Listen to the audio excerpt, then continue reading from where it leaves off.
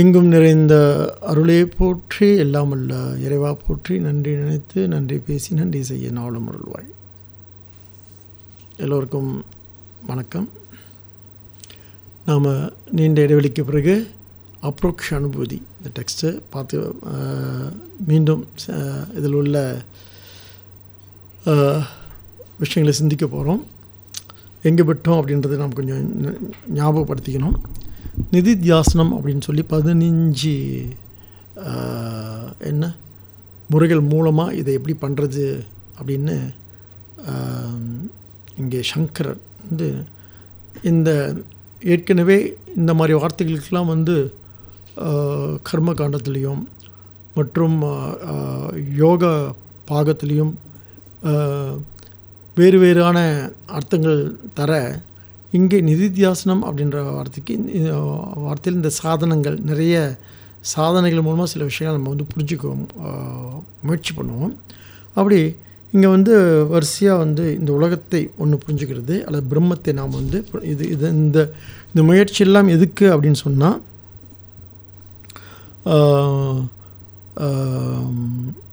இந்த பிரம்மம்னா என்னான்னு புரிஞ்சுக்கிறதுக்கு அல்லது பிரபஞ்சம்னா என்னான்னு புரிஞ்சுக்கிறதுக்கு. அப்போ பிரம்மம்னா என்ன அப்படின்னு எங்கேருந்து ஸ்டார்ட் பண்ண சொன்னால், நான் அப்படின்ற விஷயத்தில் இப்போ ஸ்டார்ட் பண்ணணும். இப்போ என்ன எனக்கு தெரியாதான்னு கேட்டால் தெரிஞ்சிருக்கு, ஆனால் முழுசாக தெரியல. இந்த முழுசாக தெரியாமல் இருக்கிறதுக்கு தான் நம்ம அஜ்ஞானம்னு பேர். அஜ்ஞானம்னா அறவே தெரியாமல் இருக்கிறதில்ல, அது தெளிவாக அதை புரிஞ்சுக்கணும். அஜ்ஞானம்னா அறவே தெரியாமல் இருக்கிறதில்ல. அறியாமை அப்படின்னு சொன்னால், அஜ்ஞானம் அப்படின்னு சொன்னால் தெரிஞ்சும் தெரியாமல் இருக்கிறது. அறவே தெரிலன்னு சொன்னால் அங்கே வந்து என்ன இருக்காது அப்படின்னு சொன்னால், அறவே தெரியலன்னு சொன்னால் பிரக்ஞை இருக்காது இல்லை. பிரக்ஞை நான் இருக்கேன் அப்படின்ற பிரக்ஞை இருக்காது. அப்போ நான் இருக்கிறது தெரியுது, அன்றைக்கி எப்படி இருக்குன்றது தான் எனக்கு தெரியல. ஸோ அதனால் எங்கேருந்து ஸ்டார்ட் பண்ணுறோம்னு சொன்னால், அப்போ எப்படி அஜ்ஞானம் வந்துச்சுன்னு சொன்னால் நமக்கு தான் கேட்குறாங்க, எப்படி அஜ்ஞானம் வந்துச்சுன்னு கேட்குறாங்க. சரி, ஞானம் தான் இல்லை, சரி அஜ்ஞானம் எப்படி நம்ம முதல் வந்துச்சுன்னு கேட்குறாங்க. அப்போ அஜ்ஞானம் எப்படி வந்துச்சுன்னா, பிரக்ஞை இருக்கிறதுனாலே அஜ்ஞானம் வந்திருக்கு. பிரக்ஞைனா நான் இருக்கேன், நான் என்ற உணர்வு இருக்கு இல்லையா, அதுவே இந்த அஜ்ஞானத்துக்கு காரணமாக இருக்குது. நான்ற உணர்வில் எனக்கு என்ன இருக்குது, ஒரு குழப்பம் இருக்குது. எப்படிப்பட்ட குழப்பம் அப்படின்னு சொன்னால், நான் யார் அப்படின்றத பற்றி குழப்பம். என்னை பற்றி இந்த குழப்பங்கள் ஏன் தொடர்ந்து இருக்குதுன்னு சொன்னால், நான் அப்படின்னு சொல்கிறது ஒரே மாதிரியாக இல்லை. அது எப்படி இருக்குன்னா, அது பல வகையாக பல கூறுகளாக அது பிரிஞ்சிருக்கு. இப்போ அந்த இப்படி பிளவுபட்ட ஒன்றாக இருக்கிறது. அது எப்படின்னு சொன்னால், அகண்ட மண்டலாக்காரன்னு ஸ்டார்ட் பண்ணுற பாருங்க. அப்போ அகண்டமாக, அப்போ இது கண்டமாக அல்லது பிளவுபட்டதா அல்லது அக்கண்டமாக பிளவுபடாததா அப்படின்னு கேட்கும் பொழுது, எனக்கு வந்து பிளவு ஆளுமைன்னு சொல்கிறாங்க இல்லையா, ஒரு மாதிரி வந்து நம்மெல்லாம் வந்து என்ன ஸ்பிளிட் பர்சனாலிட்டி அப்படின்னு ஒரு வார்த்தை இருக்குது இல்லையா. அப்போ ஆக்சுவலி எல்லாருமே ஸ்பிளிட் பர்சனாலிட்டி தான், பிளவு ஆளுமைகள் தான் நமக்கு. நம்ம ஆளுமை வந்து எப்படி இல்லைன்னு சொன்னால் பிரம்மாண்டமாக இல்லை. பிரம்மாண்டம் அப்படி சொன்னால் அகண்டம்னா பூர்ணமாக இருக்கிறது, அது பிரம்மமாக இல்லை. அது எப்படி இருக்குதுன்னு சொன்னால் பிளவுபட்டதாக இருக்கிறதுனால அதுக்கு வந்து என்ன பேருன்னு சொன்னால் அதுக்கு பேர் தான் அஜ்ஞானம்னு சொல்கிறாங்க. முதல் அந்த வார்த்தை அறியாமை, அஜ்ஞானம், இக்னரன்ஸ்ன்ற வார்த்தைகள்லாம் இருக்குது இல்லையா, அது தெரியும். அப்படி ஏன்னு சொன்னால் முதல் கேள்வி நமக்கு எப்படி இக்னரன்ஸ் வந்துச்சுன்னு கேட்குறாங்க, நமக்கு எப்படி அஜ்ஞானம் வந்துச்சுன்னு கேட்குறாங்க.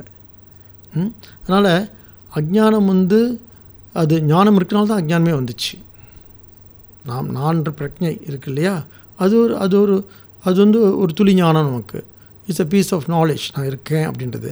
ஆனால் எப்படி இருக்கேன்றதில் எனக்கு வந்து நிறைய குழப்பங்கள் இருக்கிறதுனால இப்போ நான் என்ன பண்ணுறேன், அது சரி இதை நான் வந்து அடுத்த கேள்வி என்ன, இப்படி தான் இந்த விசாரமே இப்படி தான் ஸ்டார்ட் பண்ணுது. ஸோ யாருக்கு இந்த விசாரம் ஏற்படுன்னு சொன்னால், ஒரு என்ன சொல்கிறது, சொரணன்றது சரியான வார்த்தை என்ன எனக்கு தெரியல, நம்ம சொரணேன்னு சொல்கிறோம் இல்லையா, அதை தான் நம்ம பிரக்ஞைன்னு சொல்கிறது. ஆக்சுவலி ரொம்ப பிரக்ஞைனா நல்லா இருக்குது கேட்கல, சமஸ்கிருதத்தில் சொன்னால் நல்லாயிருக்கு, தமிழில் சொன்னால் கொஞ்சம் சொரணை கெட்ட மாதிரி இருக்குது, அது கொஞ்சம் ஒரு மாதிரியாக இருக்குது. அதனால் தமிழ் கொஞ்சம் கடுமையான மொழி தான். ஏன் காரசாரமாக இருக்குன்னு கேட்டால் இதனால தான். பாருங்கள், சமஸ்கிருத பிரக்ஞையற்று இருக்கிறீர்கள்னு நல்லா இருக்குது கேட்க, சொரணை கெட்டு போய் கிடக்குன்னு நல்லாவே இல்லை கேட்க. ஆனால் அதுதான் உண்மை. ஆனால் எப்போ இதெல்லாம் நடக்குதுன்னு சொன்னால், நாம் வந்து புழங்காத வரைக்கும் வந்து நம்மளை சொரணையை பற்றி யாருக்கும் அக்கறை கிடையாது. புழங்க ஆரம்பித்த உடனேயே நம்ம எப்படி எதிர்வினை ஆற்றுன்றதை வச்சு அவங்க வந்து உடனே நம்மளை வந்து என்ன பண்ண ஆரம்பிக்கும், நாம் வந்து சீண்டப்படுறோம். அப்போ அந்த சீண்டுதல் எப்படிப்பட்டதாக இருக்குதுன்னு சொன்னால், என்னை பாதிக்கக்கூடியதாக, என்னை வந்து காயப்படுத்தக்கூடியதாக இருக்குது. அதனால் நான் அத்தனை ஒன்றும் சொரணை கெட்டவன் இல்லை, அத்தனை ஒன்றும் நான் வந்து சொரணை இல்லாமல் இல்லை, எனக்கும் சொரணை கொஞ்சம் இருக்குது, எனக்கு கொஞ்சம் பிரச்சனை இருக்குது.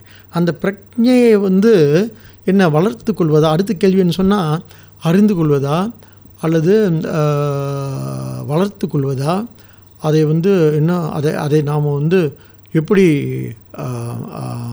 என்ன மேன்மைப்படுத்தி கொள்வது, பாலிஷ் மேன்மைப்படுத்தி கொள்வது, இந்த மாதிரி கேள்விகள்லாம் நிறைய வருது.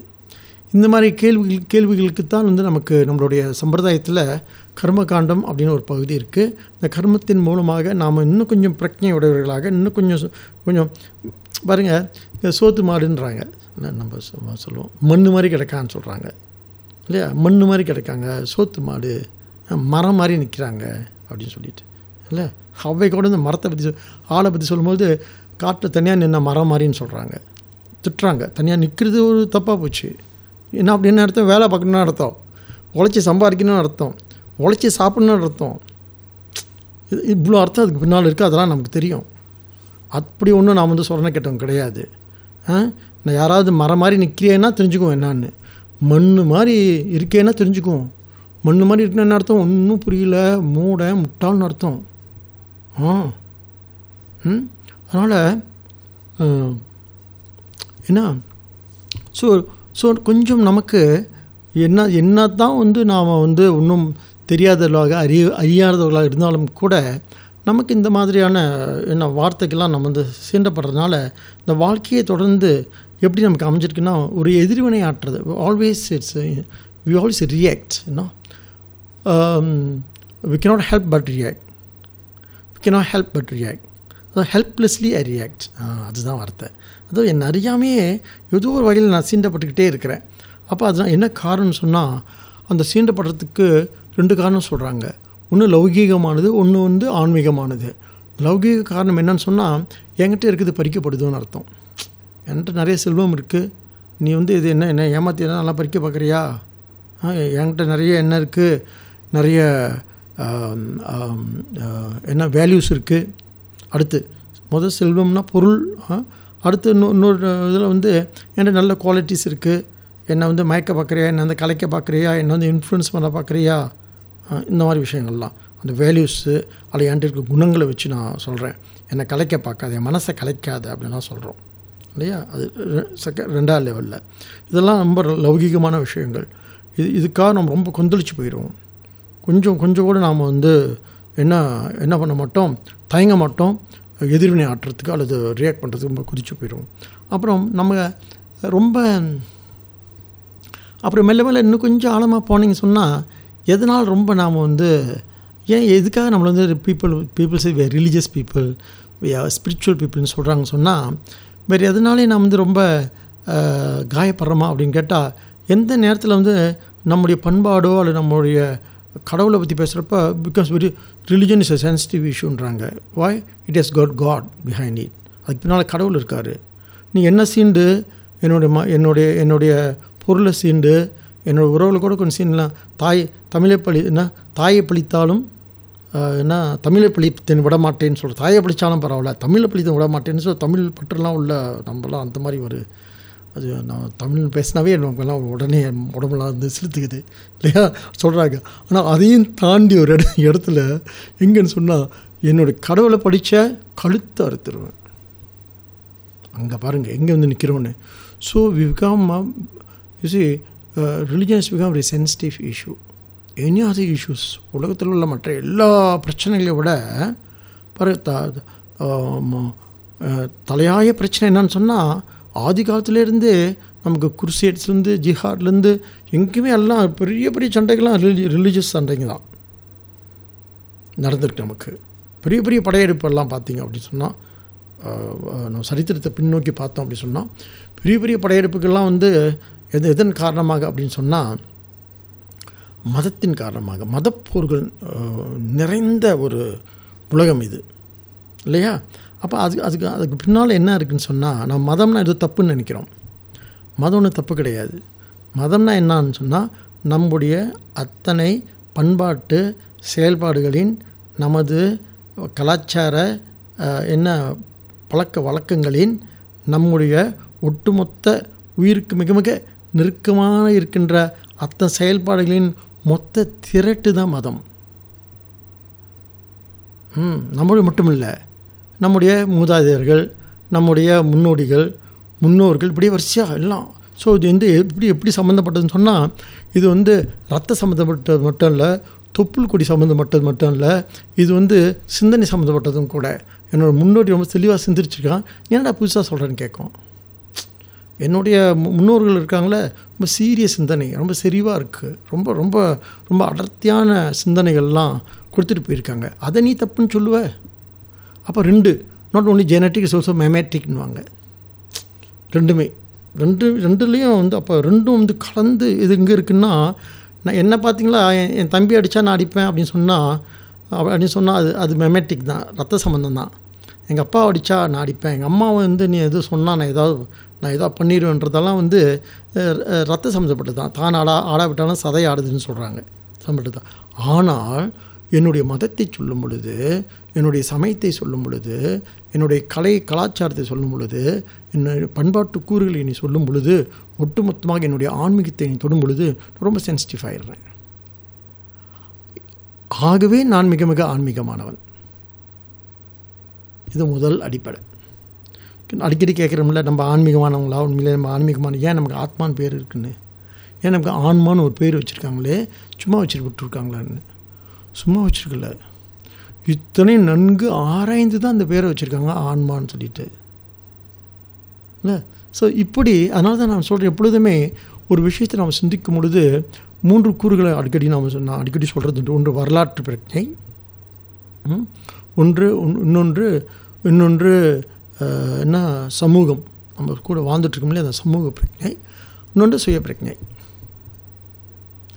இது மூணையும் வச்சு எந்த விஷயத்தையும் நம்ம சிந்தித்து பார்க்கும் பொழுது தான் நமக்கு ஒரு தெளிவான ஒரு நம்மளை பற்றி ஒரு அடையாளம், நம்ம யார் அப்படின்றத பற்றி, அல்லது நம்ம என்ன தான், ஏன் இதுக்காக இவ்வளவு என்ன மெனக்கட்டுருக்கோம், இதை தெரிஞ்சுக்கிறதுக்கு, இதை சிந்திக்கிறதுக்கு, இதை போய் ஒரு பாடமாக கேட்டுட்ருக்குது, இவ்வளோ நேரத்தை செலவு பண்ணி கேட்டுட்ருக்கு, எதுக்கு சிந்திக்கிறோம் அப்படின்ற இந்த மாதிரி கேள்விலாம் வருது இல்லை. இதற்கான சரியான காரணிகளை வந்து நாம் பின்னால் வச்சு காட்டி will get bored with all this. கொஞ்ச நாள் கேட்டால் அவர் விட்டுருவோம், சரி இவ்வளோதானா அப்படின்னு போயிடும். நமக்கு அப்படி அல்ல. இது யார் சம்மந்தப்பட்டதுன்னா, நான் சம்மந்தப்பட்டது. இது யாரை பற்றியதுன்னா, என்னை பற்றியது. இது என்னை பற்றியது. இது அதனால தான் இது வந்து என்னை ரொம்ப தொந்தரவு பண்ணுது. என்னால் இதை வந்து இதை பற்றி சிந்திக்காமல் இருக்க முடியறதில்ல. கொஞ்சம் அப்படி இப்படி வந்து மறந்துட்டாலும் கூட எனக்கு நிறைய என்ன இருக்குது, நிறைய வாழ்க்கையில் வந்து நிறைய பொழுதுபோக்குகள், நிறைய களியாட்டம், நிறைய சந்தோஷங்கள்லாம் வேறு இடத்துல இருக்குது. கொஞ்ச நாள் இப்போ தீபாவளி வந்துச்சு, எல்லாத்தையும் மறந்துட்டோம்ல. ஆனால் முழுசாக மறந்துடுறதில்ல. திரும்பி இன்னும் கம்பேக் திரும்பி வந்துடுறோம் பாருங்கள். அந்த களியாட்டம்லாம் இருக்குல்ல, அந்த கொண்டாட்டம்லாம் இருக்குல்ல, அது எப்படிப்பட்டதுன்னா ரொம்ப ரொம்ப மேலோட்டமாக இருக்குது நமக்கு. அது எது திருப்திப்படுத்துதுன்னு சொன்னால், நம்ம மேல் மனசு இருக்கு இல்லையா, இந்த கான்ஷியஸ் மைண்ட் இருக்கு இல்லையா, அது திருப்திப்படுத்துது. ஆனால் இந்த அன்கான்ஷியஸ் மைண்ட் அப்படின்னு சொல்லி ஆழ்மனம் அப்படின்னு ஒன்று இருக்குது, அது திருப்திப்படுத்தக்கூடியது எது அப்படி சொன்னால், இந்த மாதிரி சீரியஸ் சிந்தனைகள் மட்டுமே அதை திருப்திப்படுத்தக்கூடியது. எனவே மீண்டும் என்ன பண்ணிடுறோம், we align ourselves, nothing wrong. அப்படி போகிறதுலாம் தப்பு கிடையாது. கொஞ்சம் இளைப்பாறணும் தானே, கொஞ்சம் அப்படியே என்ன பண்ணணும், கொஞ்சம் இளைப்பாறுதல் நமக்கு எல்லாம் தேவை. இருந்தாலும் நம்ம தி கோ பர்சன் சொல்கிறாங்க இல்லையா, தி கோ பர்சன் இன் எசன்ஸ், இந்த மையத்தில் நம்ம என்னவாக இருக்கோம் இல்லையா.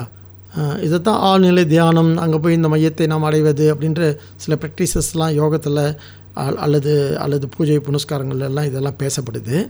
அந்த மாதிரி விஷயங்களை நாம் வந்து சிந்திக்கும் பொழுது, இந்த கோ பர்சன் நான் என்னவாக இருக்கேன் அப்படின்னு சிந்திக்கிறதுல கூட ஒரு சொன்னாங்க, காந்தாரான்னு ஒரு படம் வந்திருக்கான். கந்தாராவா என்ன பேருன்னு சொன்னாங்க. அப்போ நம்முடைய இது நாட்டார் தெய்வங்களை பற்றி ஒரு விஷயம். நாட்டார் தெய்வம் அப்படின்னு சொன்னால் ஒரு சுடலே மாறணும், அல்லது ஒரு ஒரு ஒரு ஒரு முனிஸ் சுவாமியோ, அல்லது ஒரு ஒரு ஒரு ஒரு பேச்சாயி, ஏதோ ஒரு சாமின்னு வச்சுக்கோங்களேன். அதை பற்றிய ஒரு கதை வந்து நம்மளை போய் எளிய மனங்கள், த லேமேன், நம்மளும் இல்லை, நம்மளால் கொஞ்சம் சிந்திக்கக்கூடியவங்க அப்படின்னு நினைக்கிறேன் நான். நம்ம நம்மளை நம்ம சொல்லிக்காமல் வேறு யாரும் சொல்லிக்கிறது இல்லை. ஏதோ பாருங்கள், உபநிஷத்துலாம் படிக்கிறோம், அது வேதாந்தம்லாம் கேட்குறோம் இல்லை. ஆனால் எளிய மனிதன் இருக்க, இது லேமேன் இருக்கான்ல, அவனை போய் டச் பண்ணுது. அப்படின்னா ஆதியில் எசன்ஸில் இப்போ அது வந்து ஒரு மனுஷனை வச்சு அவங்க பண்ணுறாங்க. இந்த மனுஷனுக்கு வந்து சாமி வருதுன்றாங்க, அவங்க மூலமாக அது ஏறிக்கிட்டு அதை சொல்லுதுன்றாங்க. இதெல்லாம் எப்படி நம்ம புரிஞ்சுக்கணும் அப்படின்னு கேட்டால், இந்த பர்சன் இருக்கான் இல்லையா, is one and the same. அவனுக்கு வந்து அவன் எப்படிப்பட்டவனாக இருக்கான் அப்படின்னு கேட்டால், அந்த பர்சன் எப்படிப்பட்டவனாக இருக்கான் அப்படின்னு கேட்டால், அவனுக்குள்ளே வந்து எல்லாம் அடக்கம், அத்தனை அடக்கம், அத்தனை குரோதமும் அங்கே தான் இருக்குது, அத்தனை கோபமும் அங்கே தான் இருக்குது, அத்தனை வன்மமும் அங்கே தான் இருக்குது, அத்தனை அத்தனை என்னது கீழ்மைகளும் அங்கே தான் இருக்குது. அதே சமயத்தில் அத்தனை என்ன தயையும், அத்தனை கருணையும், அத்தனை மேன்மையும், அத்தனை உண்மையும் அங்கே தான் இருக்குது. அதை வந்து நம்ம கண்டாடிறது இருக்கு இல்லையா, அதை வந்து பல விதங்கள் நம்ம கண்டாடிக்கிறோம். அதனால தான் திடீர்னு பார்த்தீங்கன்னு சொன்னால் இந்த மாதிரி படங்கள்லாம் இப்போ ஒருத்தர் வந்து நேற்று பார்த்துட்டு ரொம்ப என்கிட்ட சொல்லிட்டு இருந்தார், சுவாமி நீங்கள் வந்து இந்த படத்தை பார்த்துடணும் அப்படின்னு சொல்லிட்டு, உங்களுக்கு சம்மந்தம் உள்ள விஷயம் இது அப்படின்னு சொல்லிட்டு. நான் எனக்கு இன்னும் சரியாக புலப்படலை, ஏதோ தமிழ் படம் இல்லை, அது ஏதோ கன்னடா படம்னு சொன்னாங்க. சரி இருக்கட்டுமே, நம்ம என்ன சொல்ல வரோம் அப்படின்னு கேட்டால், அப்போ நம்ம நினைக்கிற மாதிரி நம்ம வந்து ரொம்ப மென்மையானவர்கள், நம்ம வந்து பெருந்தெய்வங்களை வழிபட்டுட்டு இது இப்போ தான் கந்த சஷ்டி செஞ்சோம், அதில் பண்ணோம், முருகன் என்ன அல்லது சிவபெருமான் அப்படின்னு சொல்லிட்டு இந்த மேன்மையான விஷயங்களை இந்த என்ன வழி என்ன என்ன என்ன எந்த மாதிரி வழிபாடு அப்படின்னு சொன்னால், இதெல்லாம் வந்து நம்முடைய வந்து ஒரு என்ன போகம் அல்லது யோக வழிபாடு. யோகம் நம்ம போகத்துக்கு தாண்டி கொஞ்சம் யோகத்துக்கு வந்துட்டோம் நம்ம இல்லையா. எனக்கு என்ன வேணும்னு சொன்னால், எனக்கு கொஞ்சம் நிம்மதி வேணும், எனக்கு கொஞ்சம் நிறைவு வேணும், எனக்கு கொஞ்சம் அமைதி வேணும், யோக வழிபாட்டுக்கு வந்துட்டோம். அதையும் தாண்டி என்ன வழிபாடு இருக்குது அப்படின்னு சொன்னால், நாம் இங்கே பேசக்கூடியது சங்கரர் நமக்கு இங்கே வந்து வலியுறுத்தக்கூடியது ஞான வழிபாடு. இந்த அப்ரோக்ஷ அனுபூதி இருக்கு இல்லையா, ஒவ்வொரு வார்த்தைக்கும் இப்போ வந்து பதஞ்சலி யோக சூத்திரத்தில் அஷ்டாங்க யோகம் அப்படின்னு சொல்லி அந்த 8 வார்த்தைக்கும் வந்து அவர் யோகபரமாக சொன்னதை வந்து சங்கரர் ஞானபரமாக சொன்னார் பாருங்கள். பண்ணால அந்த மாதிரி இங்கே அடுத்து 15 விஷயங்களை எடுத்துக்கொண்டு இங்கே வந்து வரிசையாக நம்ம பேசிட்டு வரோம். அதை இப்போ 108வது ஸ்லோகத்தில் இருக்கும். 108வது ஸ்லோகத்தில் வாச்சோ யஸ்மாத் நிவர்த்தந்தே தத் வக்தும் கேன சக்கியதே பிரபஞ்சோ இதி வக்தவ்யஹ ச அபி சப்த விவர்ச்சிதஹ. அதாவது இங்கே வந்து இந்த மௌனம் இருக்கு இல்லையா சொல்கிறார், இது வந்து வாக்கு கேட்டாதது. இங்கே சொல்கிறார் பிரபஞ்சம் பிரம்மம்னா என்னான்னு உன்னால் சொல்லிட முடியுமா, சொல்ல முடியாது. அது வாக்கு கேட்டுமா, வாக்கு கேட்டாது. வாக்குக்கு மட்டும் ஏதோ வாச்சோ நிவர்த்தந்தே மனசக, என்ன மனசுக்கும் எட்டாது. அப்போ எட்டாத ஒன்று எதுக்கு நம்ம வந்து எட்டாதேன்னு கிட்டாதேன்னு எட்டாத ஒன்றுக்கு ஒன்று மறந்துடணும் அப்படின்னு சொல்கிறாங்க இல்லையா. எட்டாவது ஒன்று எப்படி நாம் தொடர்ந்து வந்து அதுக்காக நாம் வந்து முயற்சி பண்ணணும் அப்படின்னு கேட்டால், இதை என்ன சொல்ல எட்டாவது ஒன்றுன்னு சொல்லலை, இது மௌனத்தால் மட்டுமே அடையக்கூடியதுன்னு சொல்கிறார். இப்போ ஒரு இடத்துல நிற்கிறார் பாருங்க, மௌனம் அப்படின்னு வார்த்தைகளுக்கு அப்பாற்பட்டது. எது மௌனம் அப்படின்றத நம்ம இப்போ புரிஞ்சுக்கணும். எது மௌனம்னு சொன்னால் பிரம்மம் மௌனன்றாங்க. ஏன்னு சொன்னால் அதை வாக்கால் விளக்க முடியாது. அதுக்கு ராமகிருஷ்ணன் சொல்வார், ஏனென்றால் பிரம்மத்தை மட்டும்தான் எச்சில்படுத்த முடியாது அப்படின்னு. நான் வாக்குன்னு சொன்னால் எச்சில் பற்று தான், எச்சில் படாததுன்னு சொல்கிறார். எது பிரம்மன்றார் பாருங்கள். இந்த யோகிகள் இந்த மகானுடைய வார்த்தைகள்லாம் வந்து நமக்கு எதை சொல்லுதுன்னு சொன்னால், அதை இல்லைன்னு சொல்லலை, அதை நம்ம ஏதோ ஒரு வகையில் அதை கொச்சப்படுத்திடுவோமோ, ஏதோ ஒரு வகையில் அதை சிறுமைப்படுத்திடுவோமோ, அதை வந்து நம்ம மலினப்படுத்திடுவோமோ அப்படின்ற ஒரு பயம் மகான்களுக்கு இருக்கிறனால இந்த வார்த்தைகள்லாம் வருதே தவிர, அதை வந்து நம்ம சொல்லக்கூடாதுன்னு அர்த்தம் இல்லை. அம்மான்றோம், பகவான் சொல்கிறோம் இல்லையா? பராசக்தின்றோம், சொன்னது தப்பு இல்லை. அப்படி சொல்கிறது வந்து கொஞ்சம் குறைவு தான்றாரு. ஏன் இது எப்படிப்பட்ட பொருள்னால் சொல்லாமல் சொல்லி புரிஞ்சுக்கிற பொருள். அது சொல்ல வேண்டிய பொருளே கிடையாது. சொற்களுக்கு அப்பால் இருக்குது. ஏன் சொற்களுக்கு அப்பால் இருக்குன்றதை பற்றி இன்னும் கொஞ்சம் சிந்திக்கும் பொழுது, சொற்கள் வந்து மனிதன் கண்டுபிடிப்பு தானே அப்படின்னு. இங்கே பாருங்கள், எங்கே எப்படிலாம் விரிஞ்சு போகுதுன்னு சொல்லிட்டு. சொற்கள் வந்து மனிதனோட கண்டுபிடிப்பு தானே. மனுஷன் அதான் சொன்னாங்க. அப்போ இசையால் அப்படின்னு சொல்லிட்டு, இசைன்னா சப்தம், அதனால தான் அந்த சப்தம்னாங்க. சப்தம்னா சொற்கள் இல்லை. இப்போ வேதம் வந்து சப்தம் சொல்கிறோம், இதனால் சொற்களாக இருக்கிறனால அதை நம்ம சப்தமாக எடுத்துக்க முடியுமான்னு சொன்னீங்கன்னா, சொற்களாக எடுத்துக்கிட்டால் அது சப்தம் இல்லை தான். அப்போ சப்தம் இன்னும் கொஞ்சம், அதனால தான் that's what we don't have a universal language இல்லையா? ஆனால் அதனால் இசையை போய் யூனிவர்சல் லாங்குவேஜ் சொல்கிறேன், ஏன்னா சப்தமாக மட்டும் இருக்குது. அவள் இசையை ஆனாய் போற்றி, இன்னிசை ஆனாய் போற்றி. பாருங்க என்ன சொல்கிறாங்க, மொழிக்கு அப்பால். அப்போ இசை வந்து எல்லாத்தையும் போய் தொடுது. இன்னும் கொஞ்சம் யூனிவர்சலாக இருக்குது, இன்னும் கொஞ்சம் பறந்து விரிந்து எல்லா மனங்களையும் தொடக்கூடிய, எந்த மொழி கட்டுப்பாடுகளும் இல்லாமல் தொடக்கூடியதாக இருக்குது. அதனால் வந்து அது தேவராகும்ன்றோம் இல்லை? தேவர்களால் இசைக்கப்படுவது, கிண்ணறர்களால் யட்சர்களால் வந்து சொல்லப்படுவது அப்படின்னு அது இன்னும் கொஞ்சம் மேலே செலுத்திகிட்டே போகிறோம். இங்கே என்ன நம்ம புரிஞ்சுக்கணும் அப்படின்னு சொன்னால், இதை வந்து அப்படி இதை அப்படி எதுக்கு சொற்கள்னால் சம்வாதத்துக்கு. இப்போ பேசிகிட்டு இருக்கோம் இல்லையா, இதுக்கு சொற்கள் தேவை. எதுக்கு சொற்கள்னால் சொற்களால் வரையறுக்க முடியாத ஒன்றை புரிந்து கொள்வதற்கு. இது சொற்களால் வரையறுக்க முடியாது, ஆனால் சொற்களால் அது என்ன பண்ணலாம், புரிஞ்சுக்கலாம். இந்த சொற்கள் மூலமாக அது என்ன அப்படின்றத இந்த வார்த்தைகளால் அல்ல முடியாது, சொற்களால் சொல்ல முடியாது. இருந்தாலும் நம்ம இந்த அறிவால் வந்து, அறிவுன்னு சொன்னால் அந்த இடத்துல நுணுக்கரிய நுண்ணியனேன்னு சொன்னால் பாருங்க, அந்த நுண்ணுணர்வால் வந்து புரிந்து கொள்ளக்கூடியது. அதைத்தான் இங்கே மௌனம்னு சொல்கிறார்.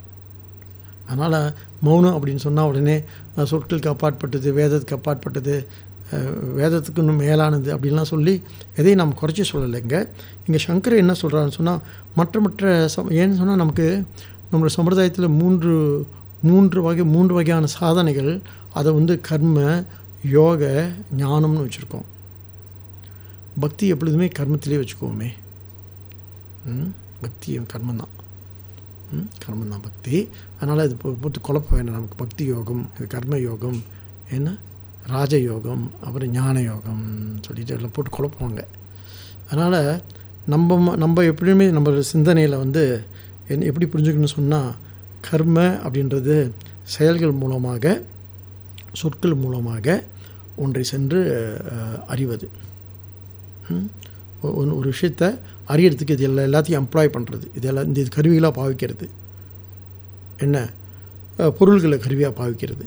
அப்புறம் யோகம் அப்படின்னு சொன்னால் மனசை மட்டும் பாவிக்கிறது. எந்த விதமான மற்ற தளவாடங்கள் இல்லாமல், மற்ற என்ன பொருள்லாம் இல்லாமல் மனசை மட்டும் யூஸ் பண்ணுறது தான் யோகம். யோகமூர்த்தின்றாங்க. யார்? தட்சிணாமூர்த்தியை. ஏன்? அவர் தியானத்திலே இருக்கார். அவர் என்ன பண்ண மாட்டார்? ஆசனம் கூட பண்ண மாட்டார். அவர் என்ன பண்ண மாட்டார்? பிராணாயாமம் கூட பண்ண மாட்டார். அப்புறம் இப்போ யோகத்தில் வந்து இயம நியமம் அறவே பண்ண மாட்டாரா? ஒன்றுமே பண்ண மாட்டார். என்ன பண்ணுவார்? இல்லை, நீங்கள் ஏதோ ஒரு குழப்பத்துக்கு சொல்லலை, இப்படி பேச ஒரு தெளிவு வந்து கிடைக்கும் பாருங்கள். அதுக்கு தான் சொல்கிறேன். ஏன் ஒரு யோகமூர்த்தி, இவர் ஏன் வந்து வேகமூர்த்தி, இவர் ஏன் போகமூர்த்தி? இப்போ இந்த சைவ சித்தாந்தத்திலே வந்து யார் போகமூர்த்தின்னு சொன்னால் சுந்தரேசர், இல்லை சிவகாமி, நடராஜன்லாம் இருக்காங்களே, இவெல்லாம் போகமூர்த்தி. நம்ம கேட்குறத, திருமணம் நடக்கலையா, சரி மீனாட்சி சுந்தரேசர் வழிபடுங்க, உங்கள் திருமணம் நடக்கும்னு சொல்லுவாங்க இல்லையா? ஸோ அவர் போகமூர்த்தி. அப்போ அடுத்து வேகமூர்த்தி. வேகன்னு சொன்னால் நம்ம இது படித்தோம் இல்லையா, என்ன முட்டு அப்படின்னு படித்தோம் இல்லையா, இங்கே கந்த சேர்த்து படித்தோமே இப்போ இடையில, எப்படி படித்தோம்? அது வேகமூர்த்தி அப்படின்னு சொன்னால் அந்த இது பிக்ஷாடனன் மாதிரி யார் இந்த பைரவர் மாதிரி, அது நமக்கு வந்து எனக்கு பெரிய தடைகள்லாம் இருக்குது, தடைகள்லாம் தகர்ந்து போயிடணும் அப்படின்னு சொல்லிட்டு, அது வேகமூர்த்தி. அப்புறம் யோகமூர்த்தி தான் என்னன்னு கேட்டால் பதஞ்சலி பேசக்கூடிய, என்ன மனசை மட்டுமே வச்சு என்ன பண்ணணும், எந்த விதமான மற்ற கருவிகள் எந்த தளவாட பொருட்களும் இல்லாமல் ஒரு பகவானந்து வழிபடுறது. சும்மா நினச்சாலே போதும், நினச்சாவே நினைத்தே. அதனால தான் இதுக்கு தியானம், என்ன தாரணை, இந்த மாதிரி வார்த்தைகள்லாம் வச்சுருக்கோம். நாம் நினச்சாலே போதும், நினச்சி பண்ணுறது இல்லையா, பண்ணுறது. அப்புறம் நினச்சின்னா அந்த நினைப்பு எப்படி இருக்குன்னு சொன்னால் தைலதாரை மாதிரின்னு சொன்னாங்க. தாரணான்னு சொல்கிறாங்களே, தைலதாரைன்னு சொன்னால் இடைவிடாமல் நினைக்கிறது, இடைவிடாமல் நினைக்கிறது இருக்கு இல்லையா ஒரே. அப்போ அதுக்கு தான் அது ஜபம்லாம் சொல்லி சிவசிவா அப்படின்னு சொல்லி ஒரே எண்ணத்தில் இருக்கிறது, வேறு எந்த எண்ணங்கள் இல்லாமல் இருக்கிறது. தியானம் அப்படின்னு சொன்னால் என்ன, மானச வியாபாரக என்ன ஈஸ்வர விஷயம். விஷயம் யாராக இருக்கணும், ஈஸ்வரனாக இருக்கணும் விஷயம். அது கருவி என்ன, மனசு தான். அதை வந்து மனசு மட்டும்தான் வேணும், மற்ற கரணங்கள் கை காலெல்லாம் எதுவும் பாய்க்கிறது இல்லை, மனசை மட்டும் பாய்க்கிறது. அதுக்கு பேர் தியானம்னு சொல்லிட்டோம். இங்கே சங்கரர் வந்து தியானத்தையும் தாண்டி ஒன்று என்ன சொல்கிறாரு அப்படின்னு கேட்டால் நிதித்தியாசனம்னு சொல்கிறார். ஓகே, சப்ஜெக்ட் வந்துட்டோம். ஆனால் நிதித்தியாசனத்தை புரிஞ்சுக்கிறதுக்கு இது எல்லாத்தையும் இது என்னான்னு பூரா தெரிஞ்சுக்கிட்டு அப்புறம் பேசணும். திடீர்னு நிதித்தியாசனம் சொன்னால் ஒரு சிந்தனையே போதும் அப்படின்னு ஏதோ ஒரு பகுத்தறிவு நினச்சிடாதீங்க. இது பகுத்தறிவு இல்லை, இது நுண்ணறிவு.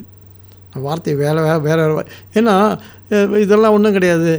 இப்போ சாமியாவது பூஜையாவது ஏன்னாவது சடங்காவது சம்பிரதாயமாகுதுன்னு சொல்கிறது தான் பகுத்தறிவு. அவங்க அதை பற்றி நான் சிந்திக்கல, அதெல்லாம் நம்ம பேசுவது. அதெல்லாம் நம்ம வாழ்க்கையில் எவ்வளோ இடம் இருக்குது, நம்ம எவ்வளோ இடம் கொடுத்து வச்சுருக்கோம் நமக்கு தெரியும்.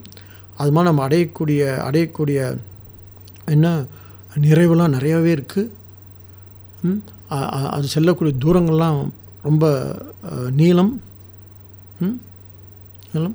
அதனால் அதெல்லாம் டிஸ்மிஸ் பண்ணலை, டிஸ்கார்ட் பண்ண சொல்லலை. இது பெரிய ப்ராப்ளம் நம்மக்கிட்ட தமிழர்கள்கிட்ட. அதெல்லாம் இல்லை, இது மட்டும்தான் அப்படின்னு சொல்லிட்டு டிஸ்கார்ட் பண்ணலை. அது என்ன சொல்கிறோம், அதை புரிஞ்சுக்கிட்டு அதுக்கு மேலே வரணும்னு சொல்கிறோம். அப்போ அது மட்டும் இல்லாமல் இங்கே யோகத்துக்கே யோகம் இப்போ சங்கர் என்ன சொல்லணும், சங்கர் 100 படி மேலே. பொதுவாக இந்த சடங்கு சம்பிரதாயம்லாம் வேணான்னு சொல்கிறவங்க இதெல்லாம் வந்து என்ன ஒரு பின்பாரம் அப்படின்ற மாதிரி, இஸ் அ பேக் வெயிட் அப்படின்ற மாதிரி அது வந்து ஒரு புறக்கணிப்பாங்க, அல்லது அதை ஒட்டுமொத்தமாக வந்து கசடுகள் தள்ளுவாங்க. அப்படி அல்ல. நாம் எப்படி இதை புரிஞ்சுக்கணும்னு சொன்னால் அதை கடந்து வர்றது. இப்போ பாருங்கள், நம்ம ஒரு பூஜை செய்யணும்னு சொன்னால் ஓகே, சலம் பூவோடு தூபம் மறந்தறியேன், தமிழோடு இசைப்பாடல் மறந்தறியேன் அப்படின்னு சொல்லிட்டு பூ தண்ணியெல்லாம் நம்ம கொண்டு போய் வைக்கிறது இல்லை. என்ன பண்ணுறோம், சும்மா நம்ம கடவுள் நினச்சாவே போதுன்ற ஒரு. ஆனால் ஏற்கனவே பூ தண்ணியெலாம் வச்சவங்க தான் நம்ம இல்லையா. அதனால தான் நல்லா பார்த்தீங்க அப்படின்னு சொன்னால் நம்மளுடைய கீதை போன்ற சாஸ்திரங்கள் வந்து முழுக்க யோக சாஸ்திரம். அதான் யோக சாஸ்திரே அப்படின்னு வருது பாரு, உபனிஷத்ஸு யோக சாஸ்திரியம் வரும். என்ன பக்தி சாஸ்திரேன்னு வராது, கர்மசாஸ்திரேன்னு வராது. கர்மங்களை அறவே முன்னிலைப்படுத்தாது கீதை. ஏதோ ஒரு இடத்துல வந்து சரி தொலைஞ்சி போ, பத்திரம் பழம் புஷ்பம் அப்படின்னு சொல்லி, சரி நான் இன்னும் முடியலன்னு சொன்னால் சரி ஒரு பழத்தை வச்சு தொலை அப்படின்னு சொல்கிற மாதிரி, ஒரு இலையை பத்திரம் ஒரு இலையை பிச்சு போடு, ஒரு பழத்தை வை, அல்லது கொஞ்சம் தண்ணியை வை அப்படின்னு சொல்லிட்டு முழுக்க பார்த்தீங்கன்னு சொன்னால் முழுக்க சடங்குகளை வந்து புறம் தள்ளியது கீதை. அது நினைவில் இருக்கட்டும் எப்பொழுதுமே. அதுதான் யோக சாஸ்திரியன்னு சொல்லுது. ஏன் தியானத்தை பற்றி பகவான் பேசுகிறாரு, உக்காரு, இடத்தப்பாரு, மூஞ்சப்பாரு, மூக்கப்பாருன்னு சொல்கிறாருல்ல, நிறைய சொல்லியிருக்கார். பார்ப்போம் நம்ம பார்ப்போம், மூக்கையும் மூஞ்சியும் பார்ப்போம், சாஸ்திரத்தையும் பார்ப்போம். ஆக என்ன ஆகுது அப்படின்னு கேட்டால், இந்த இடத்துல இதெல்லாம் வேணான்னு தள்ளாமல் இதெல்லாம் புரிஞ்சுக்கிட்டு அதுக்கு மேலே இதெல்லாம் இது வந்து என்னன்னு சொல்கிறது, ஒரு வளர்ச்சி. இது இந்த இந்த இந்த இந்த ஆன்மீக பாதையில் நாம் அடையக்கூடிய ஒரு மனப்பக்குவம். இது மனப்பக்குவத்தை தான் வந்து சாஸ்திரம் பேசுது. அப்படிப்பட்ட சாஸ்திரம் என்ன சொல்லுது அப்படின்னு சொன்னால், இதை இந்த பிரம்மம் சொன்னால், பிரம்மம் வந்து என்ன சிந்தனைக்கு அப்பாற்பட்டது. இங்கே பாருங்கள், அதுக்கு ஒரு உருவம் இல்லை, அருவமாக இருக்குது, உருவமே இல்லை அப்படின்னு சொன்னால் அது எப்படி சிந்திக்க முடியும்? அது எப்படி நம்ம வந்து கற்பிக்க முடியும், இமேஜின் பண்ண முடியும்? பண்ண முடியாது இல்லையா? ஆனால் அது என்ன பண்ணலாம், அது அது என்ன அப்படின்றத வார்த்தைகளால் சிந்திக்கலாம் இல்லையா? அட்லீஸ்ட் என்ன இல்லைன்றதாக சிந்திக்கலாம். இது இல்லை, அதனால தான் நேத்தின்னு வருது. இது வரல இப்போ என்ன நினச்சிருக்கீல்ல, அதெல்லாம் இல்லை, அது இல்லைன்னு சொல்லிட்டு வருது. அப்படி சொல்லும் பொழுது அப்போ நமக்கு நம்முடைய சாதனைகளை நாம் சிந்திச்சு வரும் பொழுது நிறைய சாதனைலாம் பண்ணியிருப்போம், ஜபதபம்லாம் பண்ணியிருப்பீங்க இல்லையா? ஜபம், தபம், பிறகு என்ன தியானம் எல்லாம் பண்ணோம் இல்லையா? இப்போ அதுவும் தாண்டி இங்கே என்ன சொல்கிறார் இந்த ஸ்லோகத்தில் 108வது ஸ்லோகத்தில் இது வந்து வார்த்தைக்கு அப்பாற்பட்ட மௌனம்ன்றார். சரி, மௌனம்னா நம்ம எப்படி புரிஞ்சுக்கணும் இங்கே இதை? மௌனம் அடிப்படையில் நம்ம சாதனைகளில் மௌனம்னா என்ன? வாய் பேசாமல் இருத்தல், இல்லை பேசாமல் இருக்கிறது. இதுதான் பகிரங்க மௌனம்னு இதுக்கு பேர். இன்றைக்கி நான் மௌன விரதம், எப்படி நான் வந்து உபவாசம், இன்றைக்கி வந்து சாப்பிடாமல் இருக்கணும் உபவாசம் சொல்கிறோமோ அது மாதிரி மௌன விரதம், பேச மாட்டேன் அப்படின்னு சொல்கிறது. அப்போ இங்கே என்ன சொல்கிறார் அவர்? வாய் பேசாமல் இருக்கிறது மௌனம் அல்ல. அப்படி என்ன சொல்கிறாங்க யோகத்தில்? என்ன சொல்லுவாங்க? மனம் பேசாமல் இருப்பது மௌனம் அப்படின்வாங்க. அது அடுத்தபடி. வாய் பேசாமல் இருப்பது பகிரங்க மௌனம், மனம் பேசாமல் இருப்பது யோகத்தில் மௌனம்.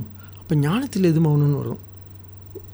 அதையும் தாண்டி இப்போ சங்கரர் வந்து இன்னொரு புதுசாக ஒரு விளக்கம் சொல்கிறார், மௌனம்னா என்னான்னு சொல்லிட்டு.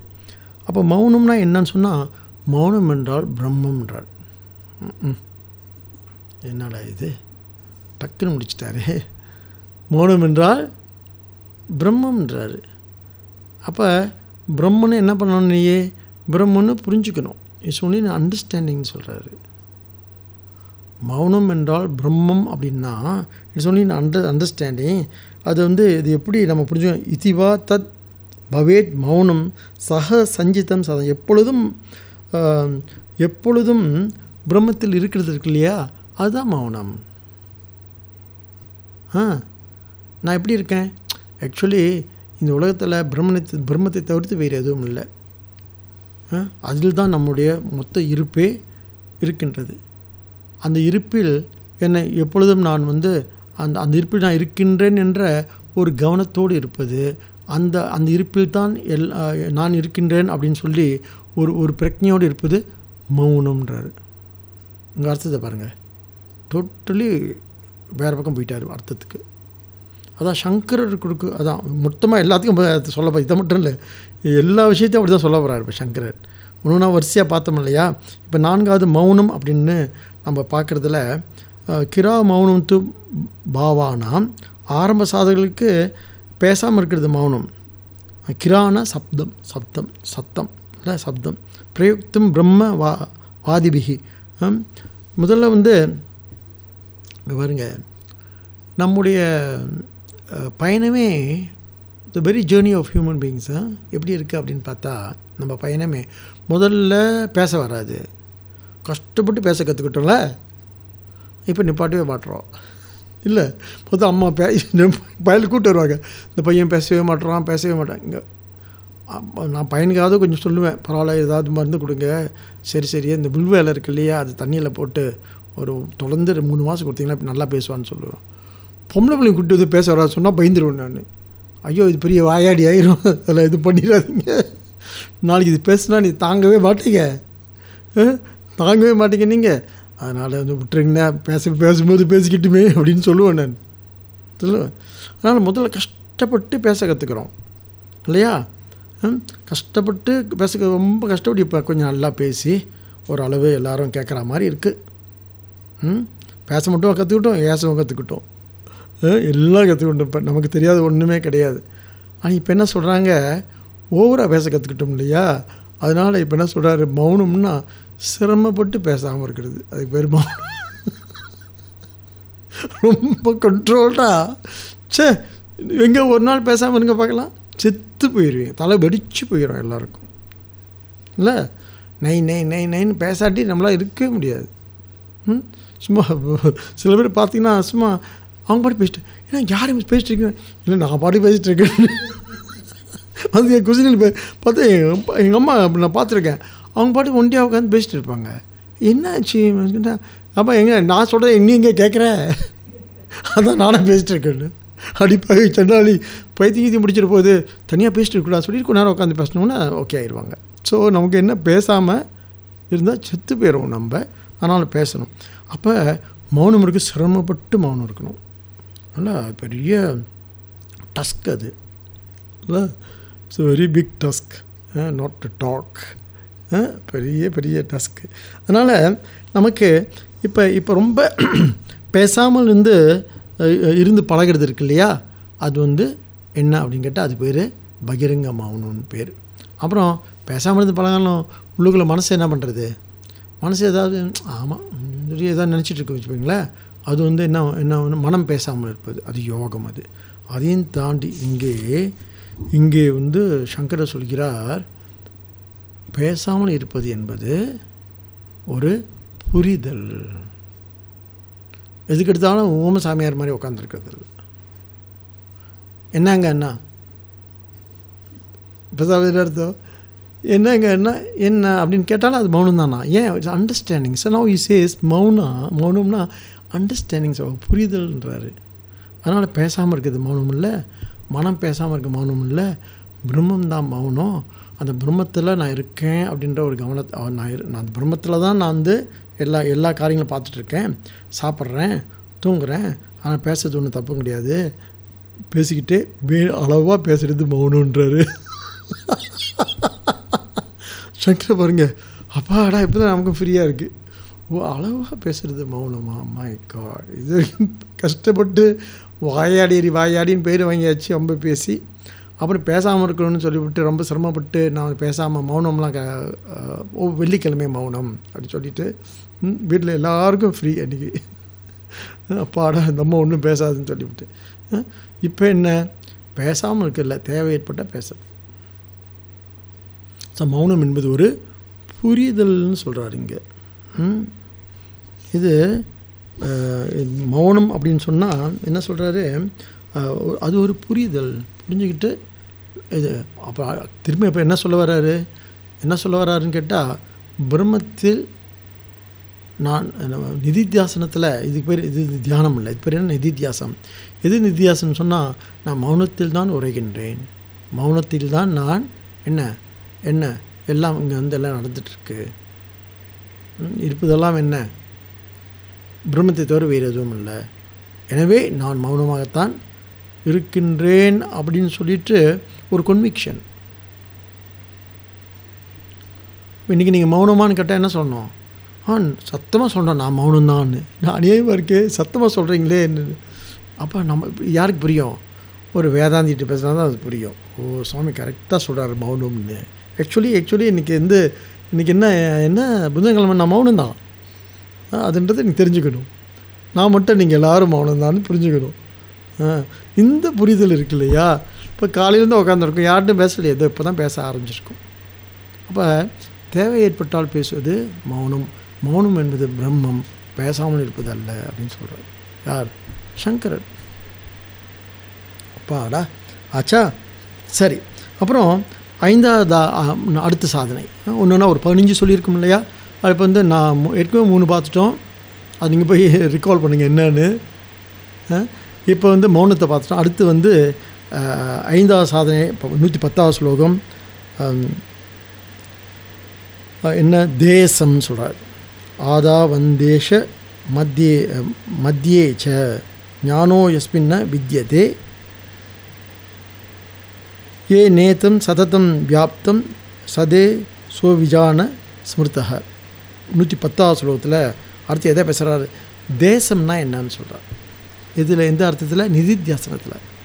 ஏன்னு சொன்னால் நல்லா நினச்சி பாருங்கள், நம்ம தியானத்தில் தேசம்னா சொன்ன இடம்னு சொல்லியிருக்கோம் இல்லையா. எந்த இடத்துல உட்காரணும், அமைதியான. இப்போ நம்ம கீதையிலே பார்த்துருக்கோம் இதை. பகவான் தியானம் பற்றி பேசும்பொழுது காலம், தேசம், இடம் எல்லாம் சொல்லியிருப்பார் இல்லையா. 6வது அத்தியாயம் 6வது அத்தியாயம் அனுப்பி வச்சுக்கோங்க, சும்மா எல்லாரும் திறந்து பாருங்கள் போய். அப்போ தேசம் அப்படின்னு சொன்னால் எந்த இடத்துல உட்காந்து தியானம் பண்ணோம். ரொம்ப கூட்டமாக தியானம் பண்ணால் என்ன ஆகும்? கண்ணை திறந்து பார்த்துக்கிட்டே இருப்போம், யார் நம்மளை பார்க்குறாங்கன்னு. நம்ம சில பேர் கோயில் நடுவில் உட்காந்து தியானம் பண்ணிகிட்டு இருப்பாங்க. அவங்க எல்லோரும் அப்படி உத்து பார்த்துட்டு இருப்போம், அப்படியே உத்து பார்ப்பாங்க. கண்ணு திறந்து முறைச்சி பார்ப்பாரு, பார்க்காத அப்படின்னு. சரி, இந்த மாதிரி இடத்துல நம்ம தியானம் அது அசடுகள் நம்மகிட்ட. நமக்கு பார்த்திங்களா ஃபுல் அண்ட் ஃபுல் நமக்கு அசடு. பகவான் என்ன சொல்கிறாரு? யாரும் இல்லாத இடத்துல தான் போய் தியானம் பண்ணணும். இது கீதையில் பார்த்துருக்கோம். தேசம்னா என்ன? தேசம் சொன்னால் தேசத்தை பற்றி சொல்லும்போது என்ன சொல்லிக்கிறா? ஒன்று சுச்சவ் தேச, சுத்தமாக இருக்கணும். உட்காந்துருக்கேன் மீன் வாசனை வருதுன்னு வச்சுக்கோங்களேன், மீன் கறி அப்படின்னு எல்லாமே இருக்கும். பக்கத்து வீட்டில் பார்த்தா அன்றைக்கி வந்து ஆட்டு குழம்பு வைக்கிறாங்க, நல்லா தியானம் கை கூடி இருக்கும். அதனால் ஒன்று சுவிட்சவ், ஒன்று தூய்மையான இடம். அப்புறம் சொல்லியிருப்பார் கூட்டம் இல்லாத இடம், அது ரொம்ப முக்கியம். கூட்டம் இருக்கக்கூடாது. ஜன ஏன்னா விஜனம் அப்படின்னு வார்த்தை பாய்ச்சிருக்கோம். விஜனம்னு சொல்லிட்டு நினைப்பு வச்சுருக்கீங்களா?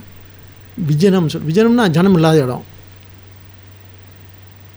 அதான் கூட்டத்தில் போய் சில பேர் இப்போ கோயிலில் உட்காந்து எல்லோரும் பார்க்குறது உட்கார கண்ணை மூடிவாங்க. கண்ணை மூடி இந்த தியானத்துக்குள்ளே போனாங்கன்னா அவங்களை எழுப்பி எடுத்து கூப்பிட்டு வரணும். பார்த்துருக்கீங்களா? நான் அந்த மாதிரி நாங்கள் பார்த்துருக்கோம். ஆதியில் வந்து நான் வந்து தியானத்தில் வந்து பிஹெச்டி பண்ணிகிட்டு இருந்தோம். அப்போ அது ஒரு 30 வருஷத்துக்கு முன்னால் சொல்கிறேன். அப்பயே பண்ணி முடிச்சிட்டோம். பிஹெச்டி தான் தியானத்தில். கண்ணை மூணா திறக்கவே மாட்டேன். நான் வந்து கையை வச்சு இப்படி இழுத்து விடணும். அந்த மேலே அந்த இது இருக்கு இல்லையா, அது இப்படி தூக்கி விட்டுனா தியானம் கலைஞ்சிரும். அப்புறம் ஸோ அந்த மாதிரி தியானம்னா வந்து அது 30 years back. Luckily you're not around. இங்கே இருக்கிற யாரும் வந்திருக்க மாட்டீங்க. அப்படிப்பட்ட அதில் நாங்கள் பிஹெச்டி வச்சுருக்கோம். So we passed out. அதனால் இந்த கூட்டத்தில் என் கூட நான் வந்து கூட்டி போயிருக்கோம். சில பேர் உட்காந்தாங்களா, கோயிலில் உட்காந்தாலும் ஏஞ்சி வர மாட்டாங்க. சாமி வந்துட்டா எப்படி வந்து அப்படி உள்ளே போயிடுவோம் அந்த மாதிரி. அப்புறம் அவங்க ஆடி தட்டி எழுப்பி அதெல்லாம் செஞ்சு மூஞ்செல்லாம் தட்டி தலையெல்லாம் தட்டி அங்கங்கே தட்டணும். அதான் தியானம் கலையும். அப்புறம் கலைஞ்சு அப்படியே ஏஞ்சி வருவாங்க. இந்த புத்தில் வந்து இவர் வந்தார் இல்லையா, வால்மீகி நான் கேள்விப்பட்டிருக்கீங்கள. அவர் வந்து வருஷக்கணக்கில் இருந்தார். இவங்க அவ்வளோ லௌகிகமான. அப்புறம் பாஞ்சு புடவை வாங்குறாங்க. இந்த தியானத்தில் கைக்கு வெளிவர முடியல. அடுத்து புடவை கடைக்கு போனால் அங்கேயும் வெளிவர முடியல. இது என்னடா இது? அந்த மாதிரி நமக்கு நிறைய பாவனைகள். நமக்கு அந்த தியானத்தை பற்றி நம்மளை பாவனை ஒரு அளவே கிடையாது. இது எல்லாத்தையும் வந்து அது என்ன சொல்கிறாரு, அந்த தியானத்தில் என்னது அது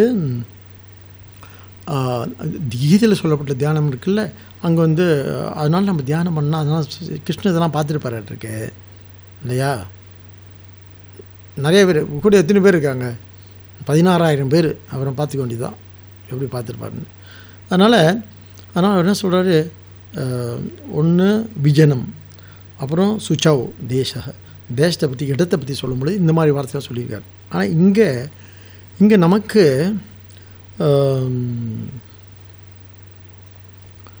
நிதித்தியாசனத்தில் எது பாருங்கள், இப்போ சங்கரர் சொல்கிற விளக்கம், நிதித்தியாசனத்தில் எது வந்து தேசம் அப்படின்னு சொன்னால்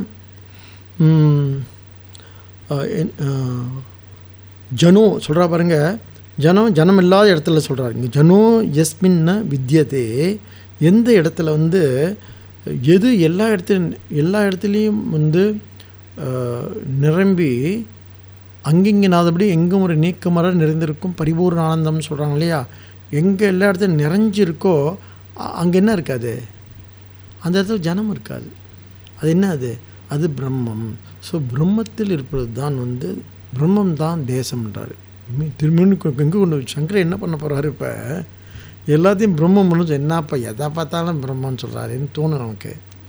அவர் என்ன சொல்ல வராரு அப்படின்னு சொன்னால், இது வந்து ஒரு தியானிக்கு சொல்லலை, தியானம் செய்கிறவனுக்கு பார்த்து சொல்லலை. நான் நிதித்தியாசன் சொல்ல. நிதித்தியாசன் யார்? அவன் முக்தன். அவன் ஜீவன் முக்தன். ஜீவன் முக்தன் என்ன ஓரளவு அதெல்லாம் புரிஞ்சுக்கிட்டுவேன். நம்ம எதுக்குள்ளே இருக்கோம்? நம்ம இந்த உலகத்துக்குள்ளே தான் இருக்கோம். உலகத்தை நம்ம ஒன்றும் பண்ண முடியாது. உலகம் அது பாட்டுக்கு என்ன எங்கிட்டு இருக்கோம். ஜனங்கள் அவங்க பாட்டுக்கு நடமாடிக்கிட்டு இருப்பாங்க. ஆனால் இன்னும் நடமாடிக்கிட்டு இருக்கு, எனக்குள்ளே தான் இதெல்லாம் நடமாடிக்கிட்டு இருக்கு அப்படின்னு சொன்னால் எனக்குள்ளே தான் கண் இருக்குது, நான் முடிவு பண்ணலாம் கண்ணை திறக்கிறதா இல்லையான்னு சொல்லிட்டு, எனக்கு தான் வந்து என்ன இருக்குது, வாய் இருக்குது, நான் முடிவு பண்ணலாம் பேசுகிறதா இல்லையான்னு சொல்லிட்டு எத்தனை இங்கே நடந்துகிட்ருக்கு. இதில் தான் நான் இருந்துக்கிட்டு இருக்கேன்.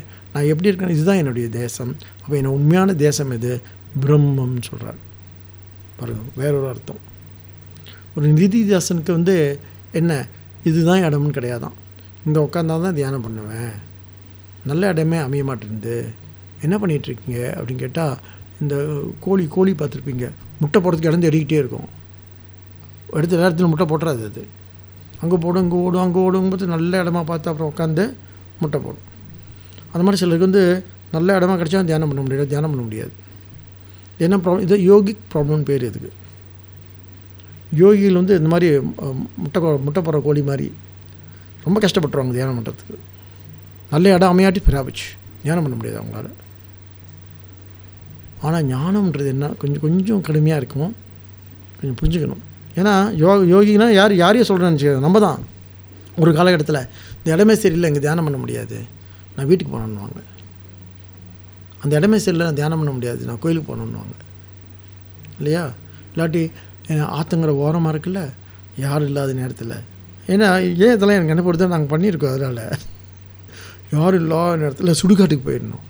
அப்புறம் உளுந்தடிச்சு ஓடியாந்தெல்லாம் வேறு கதை. பயந்து போய் இல்லை, பெரிய சூறப்புலியாக போயிடுவாங்க. அப்புறம் பார்த்தா பயம் வந்துடும். யாருமே இல்லைன்னு வச்சுக்கோங்க, கண்ணு திறந்து பார்த்து ஒரே இருட்டாக்கி வச்சுக்கோங்களேன், ஒரே ஓட்டாங்கிறது. அதனால் இந்த ஆரம்ப சூரர்கள் இருக்காங்க இல்லையா, அது அவங்களுக்கெல்லாம் வந்து தியானம்ன்றது இதெல்லாம் சில கட்டுப்பாடெலாம் இருக்கும். ஆனால் ஒரு நிதித்தியாசகன்ற வார்த்தையை நான் மனசில் வச்சுக்கோங்களேன். யாரெல்லாம் வந்து முறையாக சரியாக இந்த பாடத்தை கேட்டுட்ருக்கோமோ, நம்மளை பற்றி நமக்கு என்ன ஒரு பிரஜை, அதாவது நம்மை பற்றி நமக்கு ஒரு பெரிய பெருமிதம்னு சொல்லக்கூடாது. நான் நிதித்தியாசகன் அப்படின்னு ஒரு பெருமை அடைஞ்சு வச்சுக்கோங்க, சேர வச்சு அவ்வளோதான். அது பெருமிதம் இல்லை. இதை பற்றி நான் வந்து புரிஞ்சுக்க முயற்சி பண்ணிக்கிட்டு இருக்கேன். அதனால் என்ன சூழலாக இருந்தாலும் சரி, எந்த இடமா, இப்போ எந்த தேசமாக இருந்தாலும் சரி, கம்ஃபர்டபுளாக இருக்குது. எனக்கு என்ன கம்ஃபர்டபுளாக இருக்குது? இந்த இடமும் கம்ஃபர்டபுள் தான், கோயிலும் கம்ஃபர்டபுள் தான், மண்டபம் வீடு கம்ஃபர்டபுள் தான். இல்லை புது இடத்துல வந்துருக்குமே அங்கே கம்ஃபர்டபுளாக. ஏன்? எல்லா தேசமும் என்ன பிரம்மம் தான். பிரம்மம் எப்படி இருக்குது? அங்கங்கே நான் அதுபடி எங்கும் ஒரு நீக்கமறை நிறைஞ்சிருக்கு. அதுதான். ஆனால் நான் எதில் இருக்கேன்? நான் தேசம் அப்படி சொன்னால் பிரம்மன்றார். என்ன சாமி எல்லாத்தையும் திருப்பி பிரம்மன்னு சொல்கிறீங்க? ஏன்னா சங்கர் அப்படி தான் விளக்கம் கொடுக்குறாரு. அப்படி ஒரு நுண்ணுணர்வை அடைய சொல்கிறார். அப்படி ஒரு நுட்பத்தை புரிஞ்சுக்க சொல்கிறார். பிரம்மம் என்பது that something to be understood, not practised. Why? Because சித்த வஸ்துன்னு சொல்கிறாரு. அப்போ சொல்ல வர்றாரு, சித்த வஸ்துன்னா ஆல்ரெடி அக்வயர்ட், ஏற்கனவே அதுவாக தான் நீ இருந்துகிட்ருக்க அப்படின்ற உண்மையை மீண்டும் இல்லை அப்படியே தான் பிரம்மா இருக்குன்னு சொன்னால் எனக்கே கோபம் வருது, எனக்கே வந்து வருத்தம் வருது அப்படின்னு சில கேள்விகள்லாம் வரும் இல்லையா? அப்போ என்ன ஆகுதுன்னு சொன்னால், அந்த கோபம் வருத்தமும் உனக்கு கவனம் இல்லாதனால வருது. சிலர் பார்த்தாவே எரிச்சலாக இருக்கும் நமக்கு, சரிங்களா? சிலர் பார்த்தாவே ரொம்ப என்ன ஆயிரும், டென்ஷன் ஆயிரும். சிலர் பார்த்தாவே நமக்கு வந்து என்ன கோபமாக வரும். ஸோ அப்போ நம்ம வந்து என்ன ஆயிருன்னு சொன்னால், அந்த அந்த அந்த அந்த நாலேஜ்லேருந்து தள்ளி வந்துட்டோன்னு அர்த்தம். அந்த அறிவிலிருந்து அந்த பிரக்ஞைன்னு சொல்லக்கூடாது. ஆக்சுவலி பிரக்ஞைன்ற விட பிரக்ஞை வந்து இன்னொரு ஸ்டேஜ் ஹாய். அது அந்த அறிவுன்னு தான் சொல்லணும். ஏன்னு சொன்னால் we are thinking people. we know நமக்கு என்ன ஆகுது அப்படின்னு கேட்டால், நமக்கு மனசில் இந்த எண்ணங்கள்லாம் அப்படி ஓடுது. இந்த அறிவு சொல்லுது, என்ன இது இது இது வேறு, இது இப்படி இல்லை அப்படிலாம் சொல்லுது இல்லையா? அப்போ நம்ம என்னவாக இருக்குன்னு சொன்னால், நம்ம தாட்ஸாக தான் இருக்கிறோம். இன்னும் நம்ம வந்து எண்ணக்கூறுகளாக இருக்கின்றோம், எண்ணங்களாக இருக்கின்றோம். அப்போ டக்குன்னு உடனே அப்போ எது நிதித்தியாசம்னு சொன்னால், டக்குன்னு அந்த எண்ணத்தை வந்து அது அப்படி இல்லை, அது அப்படி கிடையாது அப்படின்னு என்ன இமீடியட்லி இன்ஸ்டன்ட்லி அவைலபிள். எது வாட் இஸ் ஞானம் அப்படின்னு சொன்னால், any knowledge which is instant. இப்போ உங்கள் பேர் கேட்குறோம், பேரா அப்படின்னு நினச்சி சொல்கிறோம், டக்குன்னு சொல்கிறோம்ல. நினச்சிக்கோ, இருங்க கொஞ்சம் பேர் ஐயோ இருங்க கேட்டு சொல்கிறேன்னு இல்லையே. உங்கள் அட்ரஸ் அது டக்குன்னு சொல்கிறோமே. அப்போ எனிதிங் இன்ஸ்டண்ட்டாக இருக்கா? அப்போ நம்ம என்ன இருக்குது, நம்ம நிதித்தியாசனம் இருக்குன்னு அர்த்தம். கோபம் வந்துச்சு, அந்த டக்குன்னு அந்த க்ஷணத்துலேயே உடனே சரியாயிடுதுன்னு வச்சுக்கோங்களேன். ஓகே. அப்போ எது தேசம், எந்த இடத்துல நாம்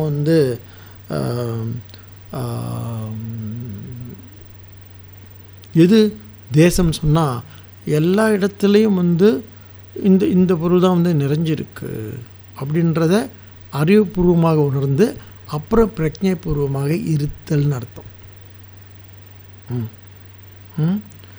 ஜனங்கள் ஏதாவது அதான் சொல்ற, ஜனங்கள் இல்லாத இடம் சொல்கிறார். எது ஜனங்கள் இல்லாத இடம்? எங்கே மனிதர்கள் இல்லையோ அங்கே அது பிரம்மன்றார். அங்கே பகவான் என்ன சொல்கிறாரு, சதே விஜானா ஸ்மிருத, கடைசி அப்படி முடிக்கிறார். எங்கே மனிதர்கள் யாரும் இல்லையோ அது பிரம்மன்னு சொல்கிறார். மனிதர்கள் இல்லைன்னு உண்மையிலே எல்லாம் போயிடுவாங்களா? மனிதர்கள் இருக்கிறாங்க. They are not available for our transaction. அவங்க பாட்டு அவங்க வேலையை பார்த்துட்ருக்காங்க, அவங்க பாட்டு அவங்கள கடமையை செஞ்சிட்ருக்காங்க. இல்லாட்டி அவங்க பாட்டுக்கு அவங்களுடைய அவங்க தொல்லையை கொடுத்துட்ருக்காங்க. தொல்லையை கொடுக்குறாங்கன்னு வச்சுக்கோங்களேன், அவங்க பாட்டு தொல்லை கொடுத்துட்ருக்காங்க. ஸோ தொல்லை கொடுக்குறது அவங்களோட நேச்சர். அது இப்போ எனக்கு அது பொருட்டே கிடையாது அப்படின்ற ஒரு விளக்கம். ஒரு இடத்துல விளக்கம்னா ஒரு தள்ளி நின்று பார்க்க, சாட்சி பாவம்னு சொல்கிறோம் இல்லையா, அதான் விளக்கம்னு சொல்கிறது தமிழில். இன்னொரு இடத்துல அதில் ஒன்றி இருத்தல், அந்த பிரஜையோடு இருத்தல். இதுவே தேசம்னு சொல்கிறார், 5வது சாதனையாக. போயிட்டே இருப்போம். அடுத்து காலம், எந்த நேரத்தில் தியானம் பண்ணுறது அப்படிங்கிறப்பாங்க இல்லையா.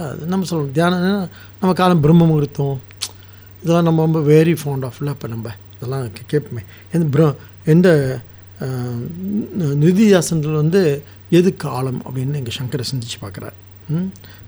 கலனாத் சர்வபூதானாம். இங்கே பாருங்கள், கலனார் சர்வபூதம் எது வெளிக்கொண்டு வருகிறதோ அது காலம்ன்றார். இங்கே பாருங்கள், இங்கே அவர் வழக்கம் சொல்கிறாரு, கலனாத் சர்வபூதானாம் பிரம்மாத்தினாம் நிமிஷத்தக சொல்கிறார். எதெல்லாம் வெளிக்கொண்டுறதோ எது வெளிக்கொண்டு வருகிறதோ அது காலம்ன்றார். அப்போ காலம் தான் என்ன பண்ணியிருக்கு, நம்மள அது வெளிக்கொண்டு இருக்கு. எந்த காலம் நம்ம இங்கே இருக்கணும் சொல்கிறாங்களே, காலம் கணிட்டோம், காலம் வரும்போது எல்லாம் சரியாக நடக்கும். இங்கே பாருங்க, அப்போ காலம்னா என்ன, தட் பிரிங்ஸ் அவுட்னு சொல்கிறார் தி எக்ஸிஸ்டன்ஸ். இந்த இருப்பை எது வெளிக்கொண்டு வருதோ அதுதான் காலம். அதனால் என்ன சொல்கிறாரு, இங்கே என்ன சிந்திக்கிறார் அப்படின்னு கேட்டால், நம்ம நினைக்கிற மாதிரி நம்ம உண்மையான, அதாவது முன்பு தியானத்தில் நான் சொல்கிறேன், ஓகே காலை எழுந்தவுடன் தியானம் பண்ணணும். எத்தனை மணிக்கு? பிரம்ம முகூர்த்தத்தில். அந்த காலத்தில் நமக்கு இந்த வேதத்தில் கர்மகாண்டத்தில் வேதம் வேத அங்கம்னு இருக்குது. ஷடாங்கம் சொல்லிட்டு 6 அங்கங்களில் ஜோதிஷம் ஒரு முக்கியமான அங்கம். அது எதுக்குன்னு சொன்னால் காலத்தை கணிக்கிறது தான் ஜோதிஷம். எந்த காலகட்டத்தில் நாம் பூஜை பண்ணணும், எப்போ தியானம் பண்ணணும், எப்போ என்னென்ன பண்ணணும் அப்படின்னு சொல்லிவிட்டு ஒரு ஒரு ஒரு வசதிக்காக எல்லாம் செஞ்சு வச்சாங்க. ஏன்னு சொன்னால் இந்தந்த காலகட்டத்தில் இது நடந்துச்சுன்னா இது ஏன்னு சொன்னால் காலத்தை காலம்னா என்ன பாப்பா, இவங்க சொல்கிறாங்களே, ராகு காலம் இருக்குது, யமகண்டம் இருக்குது, குளிகன் இருக்குது, நல்ல காலம் இருக்குது, நல்ல நேரம் இருக்குது அப்படின்லாம் பிரித்து வச்சுருக்காங்கள. என்னன்னு சொன்னால் இது என்னன்னு கேட்டால், இந்த எதுக்கு காலம் சொன்னால் இயற்கையோடு ஏந்து போகிறதுக்கு. இயற்கையில் சில நல்ல காலம், இயற்கை இருக்குது, இயற்கையில் காற்று இருக்குதுன்னு வச்சுக்கோங்களேன். காற்று இந்த பக்கம் இப்போ படகுல போயிட்டுருக்கோம், அது ஒரு நம்ம போகிற பக்கம் அது காற்று அடிச்சுன்னா வேகமாக போயிடலாமே. ஸோ இயற்கை கூறுகளை கண்டறிந்து அதனோடு ஏந்து எப்படி நாம் காரியங்களை சாதிச்சுக்கிறதுக்காக காலம்லாம் பார்த்தாங்க. எதுக்கு காலம், எதுக்கு கால நேரம்லாம் பார்க்குறாங்கன்றதுக்கு பார்த்தாங்க. அதுதான் காலம் நேரம் அப்படின்னு இங்கே அப்போ ஒரு நிதித்தியாசனுக்கு இந்த மாதிரி காலம்லாம் உண்டா, பிரம்மமுகூர்த்தத்தில் ஏஞ்சி தியானம் பண்ணணுமா சொன்னால், நிதித்தியாசனுக்கு இப்போ பிரம்மமுகூர்த்தத்தில் யார் 4:30 மணிக்கு யார் ஏஞ்சி போய் தியானம் பண்ணுறா? இல்லையா? அதான் நேற்று ஒருத்தர் வந்தாங்க, பிரம்மமுகூர்த்த கல்யாணம் வச்சாங்க. பிரம்மமுகூர்த்த கல்யாணம் தான் பண்ணுறாங்க இப்போ.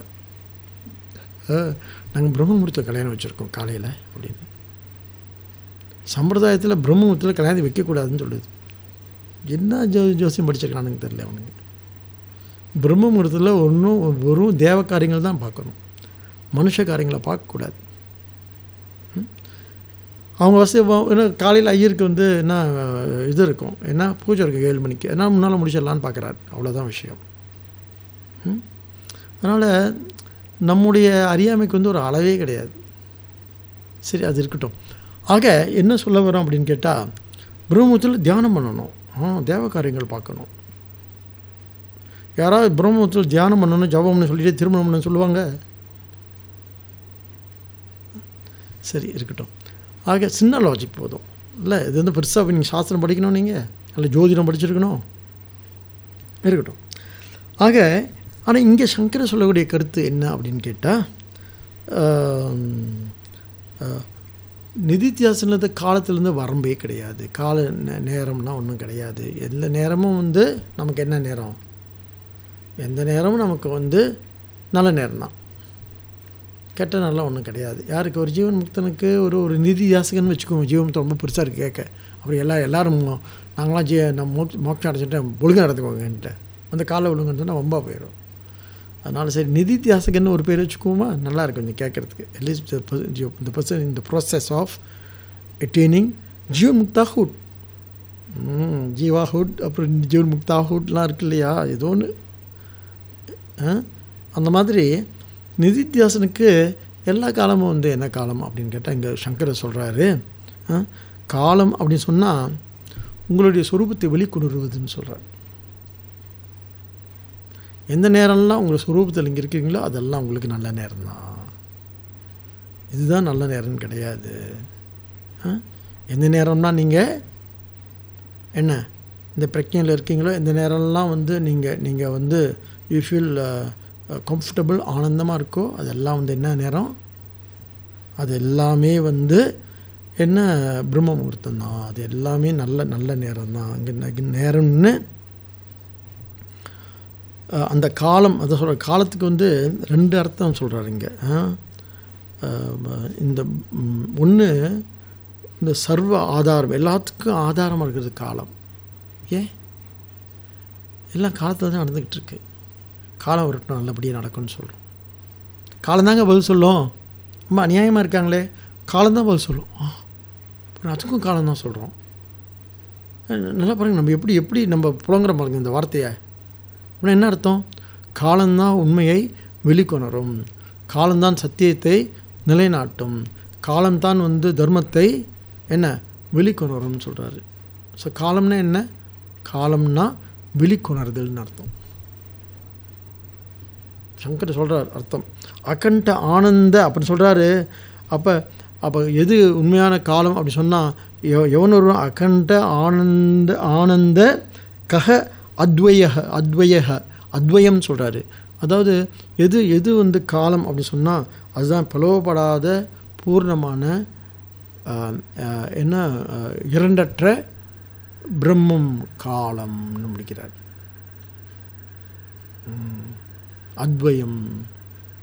அத்வயம்னா இரண்டற்ற ஆனந்தம்னா என்ன? பூர்ணம்னு அர்த்தம் ஆக்சுவலி ஆனந்தம். அப்புறம் அகண்டா, பிளவுபடாத. சொல்ல கொஞ்சம் ஸ்டார்ட் பண்ண முடியாது. பிளவுபட்ட ஒரு உயிராக நம்ம இருந்துகிட்ருக்கோம். Split personality. இன்றைக்கி ஒன்று சொல்கிறது, நாளைக்கு ஒன்று சொல்கிறது, நாளைக்கு ஒன்று பேசுகிறது, எப்போ தான் டிஸ்டர்ப்டு, அப்படியே எப்போ தான் டிஸ்டர்ப்டாக இருக்கிறது. அப்படியே பிளவுபடாத அப்படின்னா நாம் ஸ்பிளிட்டாக இல்லாத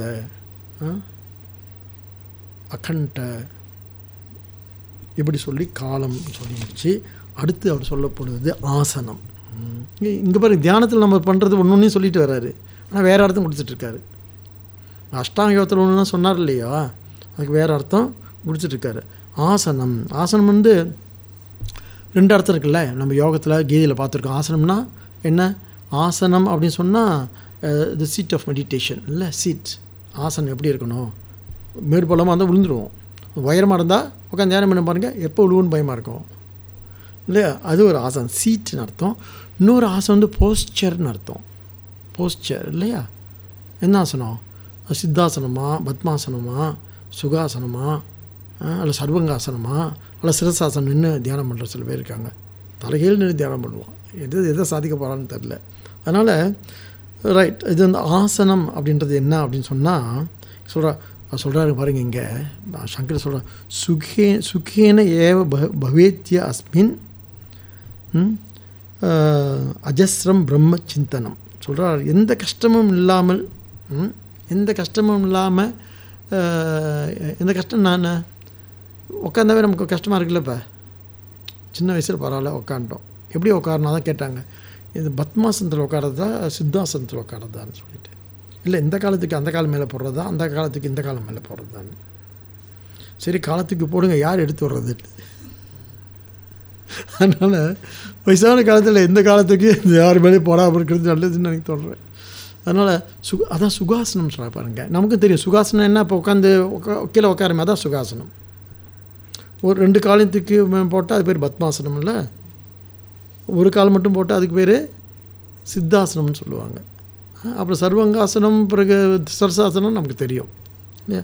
அப்போ எது சுகாசனம் சொல்கிறார், எது ஆசனம்னா சுகேன ஏவ பவேத்ய அஸ்மின் அஸ்ரம் பிரம்ம சிந்தனம். அதாவது எப்படி உட்காந்துட்டா உங்களை நிம்மதியாக வந்து இருக்கீங்களோ அதான் சுகாசனன்றார். நிம்மதியாக என்ன, நிறைவா எப்படி உட்காந்து சரி பாருங்கள். எல்லாத்துக்குமே வந்து அவர் வந்து இப்போ என்ன அர்த்தம் கொடுக்குறாரு அப்படின்னு சொன்னால், உடனே அதாவது அது ஆதிநிலை சொல்கிறோம்னா, ஆதி அடிப்படை ஒன்று, அல்லது அதனுடைய உன்னத நிலை அப்படின்னு இருக்கிற ஒன்று இருக்கு இல்லையா, அதை அங்கே கொண்டு போயிடுறார். ஆதிநிலை அல்லது உன்னத நிலை கொண்டு போயிடுறார் சங்கரர். அதுதான் வந்து என்ன, நான் கண்டிஷனல், எந்த கண்டிஷனும் இல்லாமல், நிபந்தனையற்று, எந்த நிபந்தனை இல்லாமல் சுகமாக உட்காந்துருக்கீங்களா?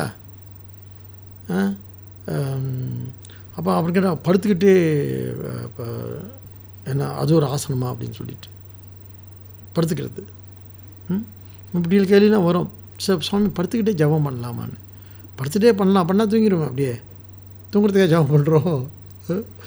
இல்லை நல்லா தூக்கம் ஒன்று தான், அப்படின்னா படுத்துட்டு பண்ணலாம். ஆக இங்கே எது ஆசனம்னா சுகமாக இருக்கிறது தான் ஆசனன்றார். சுகேன ஏவ பவத்ய அஸ்மின்றார். ஆசனம் நம்ம சுகத்தை அளிப்பது அல்ல, கஷ்டப்பட்டு உட்காந்து எதாவது பண்ணிகிட்டு இருக்கிறது. சிம்பிள் தான் ஆசனம். அடுத்து இறுதியாக ஒன்று பார்த்துருவோம். அப்புறம் கடைசியாக வந்து சொல்கிறது வந்து இது பாருங்கள், இந்த ஆசனத்துக்கு வந்து 2 ஸ்லோகம் பண்ணுறாரு. சித்தம் யத் சர்வபூதானி விஸ்வ அதிஷ்டான அவ்யயம் யஸ்மின் சித்தாசம அவிஷ்டாக தத்வை சித்தாசனம். இது ஏன்னா ஒருத்தர் கேள்வி கேட்டாங்க, சித்தாசனம் ஒன்று இருக்கே, சித்தின்ற வார்த்தை இருக்கு இல்லையா, சித்தம்னு ஒரு வார்த்தை இருக்கு இல்லையா, அப்போ சித்தாசனம் பெஸ்ட்டுன்றாங்களே, அதை பற்றி நீங்கள் என்ன நினைக்கிறீங்க ஒரு கேள்வி வந்துடுச்சு. அதனால் இதுக்கு 2 ஸ்லோகம் ஆசனத்துக்கு. அவர் சொல்கிறாரு, எது சித்தம் அப்படின்னு சொன்னால், சித்தம்னா என்ன, நமக்கு என்னென்ன படிச்சிருக்கோம் வேதாந்தத்தில், ஏற்கனவே அடையப்பட்டதுன்னு அர்த்தம். தட் இஸ் பீன் என்ன அக்வயர்ட், ஏற்கனவே உள்ளது. சித்தம் ஏற்கனவே அடையப்பட்டது, accomplished, actually already accomplished. What நான் பிரம்மன்றது ஆல்ரெடி அக்காம்ப்ளிஷ், புதுசாக நம்ம போய் அடையப்படுதல், அது சித்தம். ஆசனம்னா லயஸ்தானம், இன்னொரு அர்த்தம் இருக்குது. ஆசனத்துக்கு வந்து லயஸ்தானம் ஒடுங்குவது, எது சென்று எல்லாம் ஒடுங்குகின்றதோ அதுதான் சித்தம் ஆசனம். பாருங்க, புது உலகம், சித்தாசனத்துக்கு புது உலகம்னு சொல்கிறார் சங்கரர். அதனால் இந்த சித்தர்கள்னு ஒரு வார்த்தை இருக்குல்ல, சித்தாஸ்னு ஒரு வார்த்தை இருக்கே, சம்ஸ்கிருதம் யார் சித்தர்கள், தமிழில் சித்தர்கள்னு சொல்லுவாங்க, சன்ஸ்கிருத்தில் சித்த புருஷா வார்த்தை இருக்குது, சித்த புருஷன் அப்படின்னு சொல்கிறோம் இல்லையா. சித்தம்னா என்ன, யார் சித்த புருஷன், சன்னியாசிகளை சித்த புருஷன் சொல்லுவாங்க. ஏன்னு சொன்னால் சித்த புருஷன் சொன்னால் ஏற்கனவே வந்து பொதுவாக சன்னியாசிகளை வந்து சமைச்சு சாப்பிடக்கூடாதுன்னு சொல்லுவாங்க. சன்னியாசிகளை அப்படின்னா அவங்களுக்கு அவங்க என்ன ஏற்கனவே சமைக்கப்பட்டதை சாப்பிட்றவங்கன்னு அர்த்தம். சித்தம்னா என்ன? ஏற்கனவே அடையப்பட்டது. இப்போ ஏற்கனவே சமைச்சு வச்சது போய் வாங்கி சாப்பிட்டுக்க வேண்டியதான். அதனால் சன்னியாசிகளை சித்தான்னாஸ்ன்னு சொல்லுவாங்க. ஏன்னா ஏற்கனவே சமைச்சு வச்சதை போய் எடுத்து வந்து சாப்பிடக்கூடியவங்க.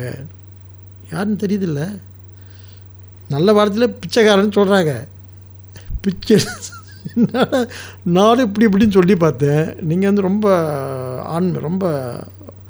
அலங்காரமாக ரொம்ப பெருசாக நினைக்கிற, வேறு ஒன்றும் இல்லை, பிச்சை எடுத்து சாப்பிட்ணுன்னு சொல்கிறாங்க. சொந்தமாக சமைச்சு வாய்க்கு ருசியாக சாப்பிடக்கூடாதுன்னு சொல்கிறாங்க.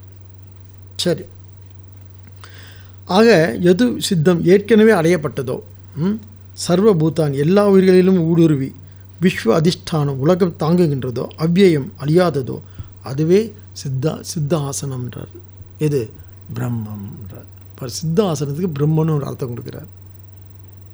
இப்படி தான் தொடர்ந்து எல்லா வார்த்தைக்கும் வந்து என்னது அத்வைத பூர்வமாக அல்ல வேதாந்த பூர்வமாக சங்கரர் வந்து விளக்க சொல்லிகிட்டே வர்றார். ஏன்னு சொன்னால், நாம் வந்து போய் மெல்ல ஏதாவது சடங்கில் போய் விழுந்துடக்கூடாது. ஏதோ சம்பிரதாயம்னு சொல்லி பழமைவாதத்தில் போய் விழுந்துடக்கூடாதுன்றதில் ரொம்ப கவனமாக இருக்கக்கூடிய சங்கரன். அவரை பார்த்தாவே பெரிய ஆச்சாரவாதி மாதிரி இருக்குது.